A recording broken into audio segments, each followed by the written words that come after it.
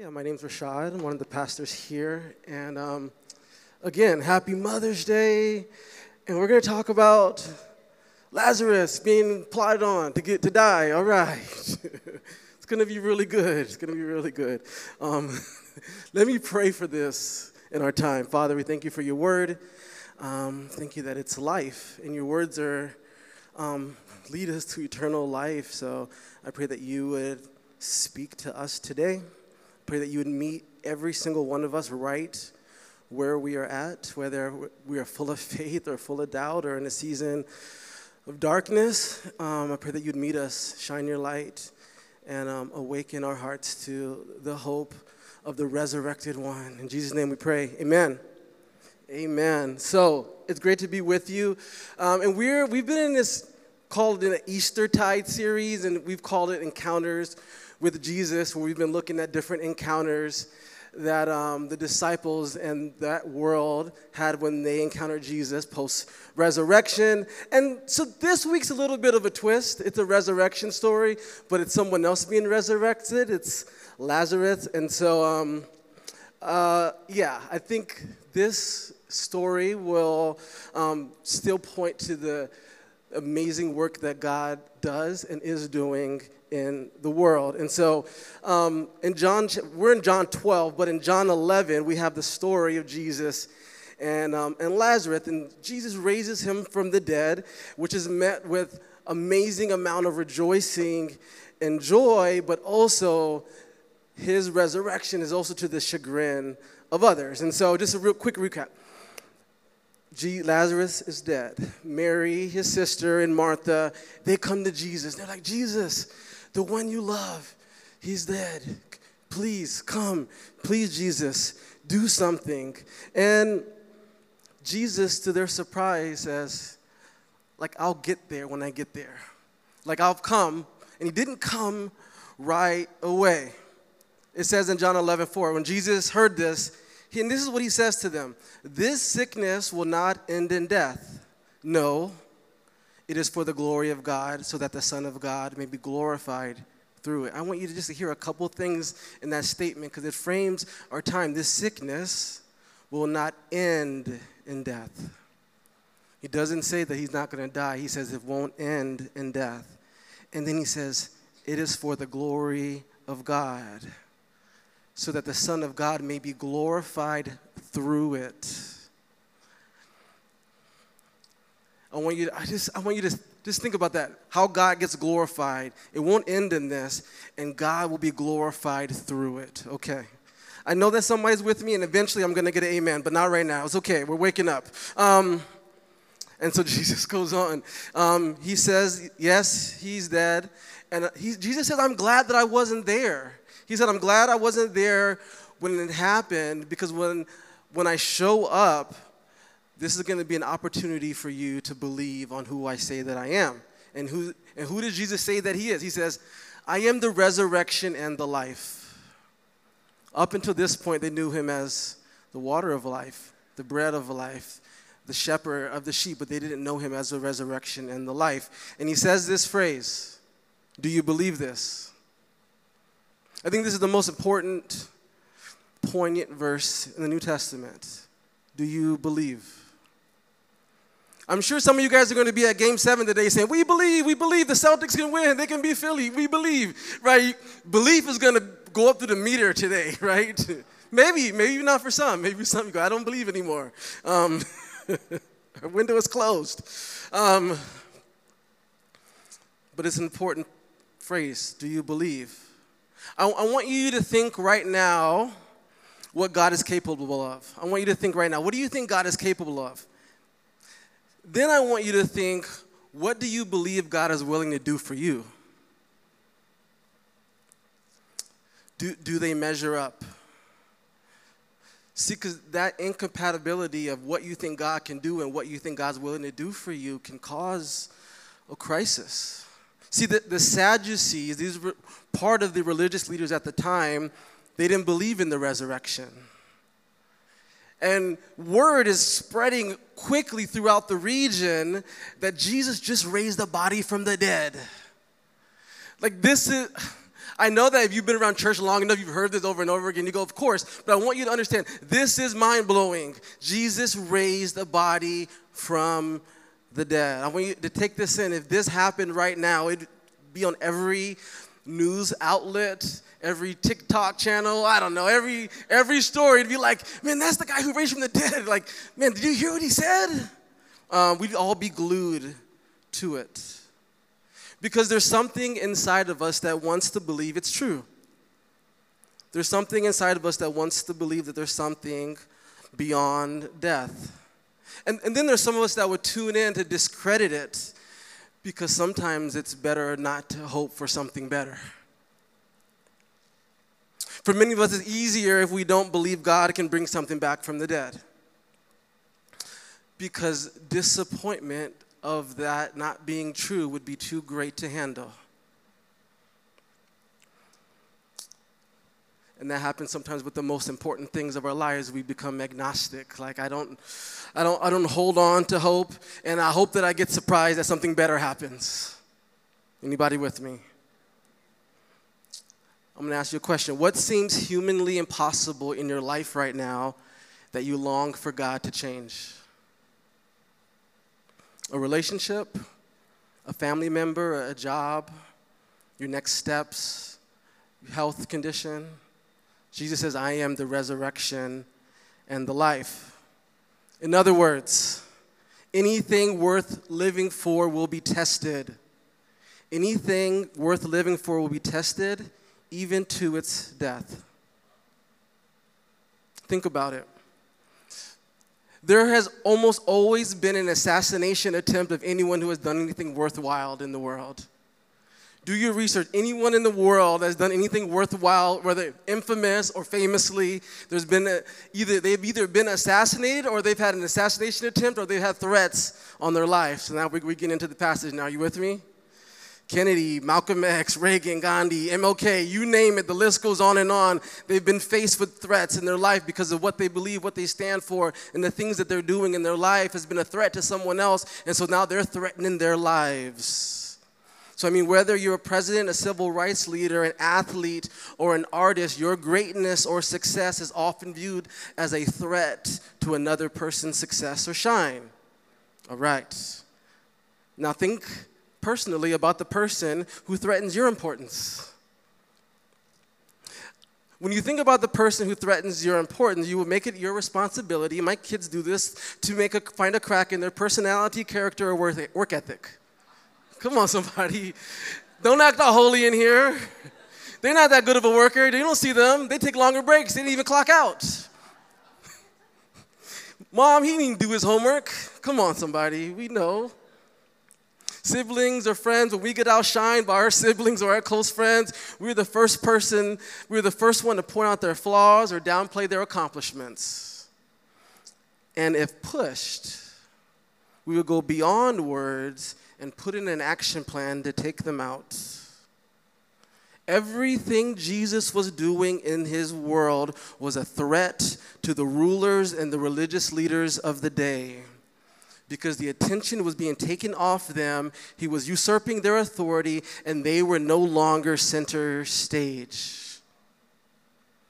After raising Lazarus, instead of being in awe, and it's like, who is this? And worshiping Jesus, they resented him.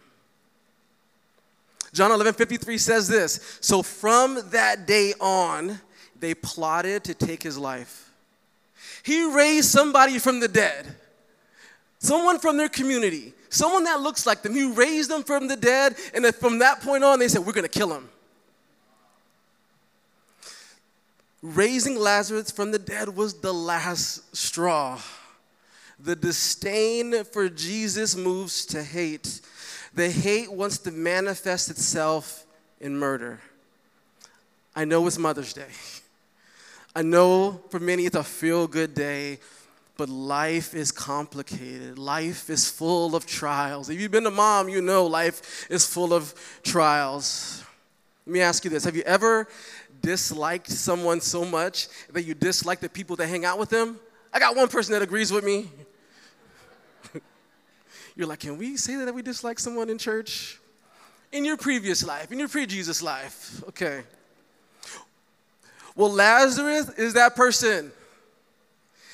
He doesn't have a bumper sticker or a Jesus wristband, but he's been raised from death to life by the power of Jesus Christ, and now he has become a target. Verse 11 in our passage says, the chief priests made plans to kill Lazarus as well. This passage blows my mind. Is it anybody else?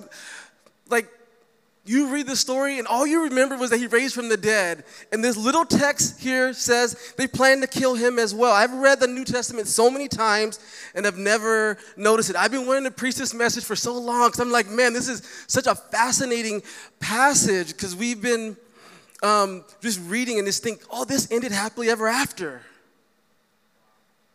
Like he got raised from the dead and everything was good. It was great. They plotted, like they made plans to kill him. And I read this and I go, that's so messed up. I read it, that's so messed up. I mean, what did Lazarus do? What did he do? He was dead. He was dead. And who doesn't want to be raised from the dead? Who wouldn't go to Jesus and say, can you raise this person from the dead? Who wouldn't want that? Shouldn't this be a celebration? Shouldn't Jesus and Lazarus be celebrated? Why would God let this miracle be met with such resistance? If you get anything, get this. The resurrected life lives in contested space. The resurrected life lives in contested space. I bring it close to home. Church, we've been through a lot. And I think a lot of us, when we see trials or perceive problems, we think, no way God could be in this. How often do you go through something and you're faced with something that seems awful and you go, there's no way that God is present in this. There's no way that God is active in this because God is happily ever after. God only takes me to the mountaintops. And it's hard to see trials or perceive challenges as God's way, as God's activity. And so oftentimes when things look contrary to how we would script them out, we look for an easier way. We look for a path of less resistance. Come on, somebody. When I go to the stair stepper, I want least resistance. Okay, somebody tell the truth. Stair stepper's hard. Anyway, this passage is close to heart because I've just seen over and over and over again that following Jesus is hard. An important lesson that I've learned by following Jesus is that our story in Jesus is a threat to the narrative of the darkness of the world. In other words, when we live in the reality of what Jesus has done for us, we will experience pushback. When we just step out and act in grace and go 2 miles with our enemy, we live in the way of Jesus. The world's not saying, oh, that's awesome, man, congratulations. No. Like we experience trials. We wake up in the morning, maybe we pray, maybe we read something, go, I'm going to do this today. And then we walk out the door, here it comes, someone challenging and testing us. Maybe it's the person that cut us off. Right? There's something to challenge you living out the way of Jesus. Agreement? Okay. Jesus is a threat to the ways of the world. He is the way, the truth, and the life. This is why the post-resurrection is so powerful, because it says that death has been defeated, that death is not the end. In Christ, death is actually the beginning. This will not end in death. Maybe the death is the beginning of something new that God wants to do. I think somebody might be catching this, but you can catch it on the podcast. Okay. We love, right? Most of us love underdog stories. We believe in underdog stories, except sometimes when it comes to our own lives. And we go through something and we don't think that God can turn our mess into something great. We don't think God can turn our breakup into something powerful. But this is how God reveals himself to the world, through us. God reveals himself to the world through our lives. With the odds often stacked against us, with our lives often on the brink of death, that God uses the foolish things of this world to confound the wise. And so if the world had any doubts or suspicion about Jesus, he says, I'll raise you, Lazarus, 4 days in the tomb. I'll raise his life. Up until this point, Jesus had done some amazing things. He welcomed in the stranger, the widow. He's healing, he's feeding, he's making wine, really good wine. And that's my favorite part. And he's doing all these things, and it's pointing to the culmination of him raising Lazarus' body. It's culminating in Jesus saying, I have power over death.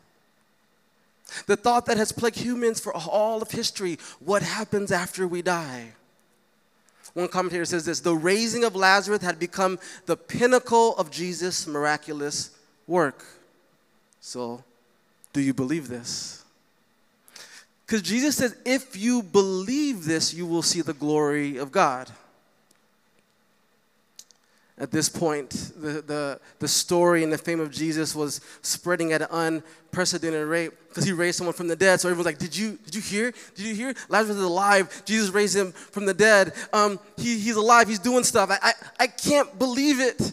I can't, it's unbelievable, but I believe it, but I don't believe it. Somebody's at a funeral. Someone's at a funeral, and the body comes out of the tomb. This is not a metaphorical story. I've been to a few funerals, and I don't expect a body to come out of the casket. And I don't want to be I'm not trying to be morbid or grotesque, but this is a body came out of the tomb. They went to see a funeral, and now they're celebrating a resurrection, and their minds are blown. I want you to understand, Lazarus died. His family buried his body. They grieved. They had a wake. They made a tombstone. They planned for life after him. In a blink of an eye, it was all changed. If I was the author of John, I would have ended the story right here. I know for us we've been stuck here through the pandemic, and we've gone through a lot of changes, and we're just okay, now I need everything to be happily ever after. Right, who thinks that? Because we keep saying, I just want things to get normal, I want things to get right. And we go through somewhere okay, that's over. Hopefully the rest of my life, nothing happens again. I think this is why this story is important, because the resurrected life is going to be hotly contested. It seems unfair this is Lazarus. It seems unfair for Lazarus to have to experience death, to only have the people who are supposed to care about you wish you were dead all over again. We often expect that when something goes great, or that we're a part of something that makes a difference in the world, that we might experience some conflict, but we don't expect to experience death or murder. Listen, Lazarus wasn't preaching against the Pharisees or the Sadducees. And matter of fact, there's not one recorded word from this man. He's not leading a revolt, but he has a bounty on his head. Why? Lazarus was a threat. Why was he a threat? He was a threat because he was alive. Man, I want you to get this, because up until this point, death is the end. Up until this point, there's no zealot, no political leader, no one has been able to save a life. And at this point now, there's an embodiment of the life of God in a human being that has a name that's walking around the earth, and he's a threat because he's saying death is not the end. What made him alive pointed to a greater reality. Church, your story matters. What God has done in you, if you've said yes to Jesus, your story matters. If God has done something in you and he's moved you from death to life, from shame to acceptance, if he's moved things in your life and changed you and you live in that, that is a threat to the world. That is a picture and a description of the resurrection in our world. So your story matters. And because your story matters, the evil one wants to silence you and tell you that your story doesn't matter, that God didn't do that for you, that that's not going to make a difference in anyone's life or in the world. Who are you? And the resurrection says your story matters. Lazarus doesn't have one word recorded in Scripture, and there's a plot against his life because his life matters because his life is an embodiment of the resurrection. I'm preaching better than you amening. All right. I want you to think about all that God has done for you. I want you to think about all that God has done for you. And then I want you to think about what if the people around you got a grasp of what Jesus could do for them. This is why our lives, if we live in light of the resurrection, are hotly contested because it has the power to change the world. D.A. Carson says this, thus Lazarus became a focus for the plots of the chief priests. His very life provided a ground for faith in Jesus, so he too had to be destroyed. Lazarus is proof that Jesus can raise a life from the dead. It seems unfair, but there is a price tag for being raised from the dead. C.S. Lewis talks about the difference between Stephen, the martyr who got stoned to death, and Lazarus. And C.S. Lewis says, Lazarus got the rawer deal. Lazarus got the rawer deal because he was brought back from the dead. What he's saying is to have to experience death and to come back into this world and have to experience the trials of what it means to be a follower of Jesus in the world is tough. What did Lazarus do? He was under attack because of what God did for him. It's easy to think or believe that after God has done something for you, especially something spectacular, that you are clear or immune to trials. You're like, God, I've already gone through that. God, I've already done that. God, you've already brought me from that. It should be over. And actually, it's the opposite. The more that God has done and is doing in your life, the more susceptible you are to trials. I know that's hard to amen right there. What I want to say is, there's a motif in Scripture. There's a repeating phrase. There's a repeating theme that happens all through Scripture. Death, resurrection. I go through something, I experience a death, and God resurrects me in a new way. I just want to say that challenges come with the territory. To follow Jesus comes with challenge because your story matters. What has Jesus done for you? That's our message to the world. And because of that message, they wanted to kill Lazarus because they wanted to get rid of the evidence of what Jesus is capable of. Almost done. One commentator says this. Then they said this about this passage right here. Then they made for him a banquet there. Mary and Martha was serving while Lazarus was one among those lying at the table. He says this, Lazarus attends his own funeral banquet. This scene, I want you to get this. This is wild. They're having a meal. It's called a comfort meal in the Jewish tradition. They're having a comfort meal for their brother that just passed away, and he's having the meal with them.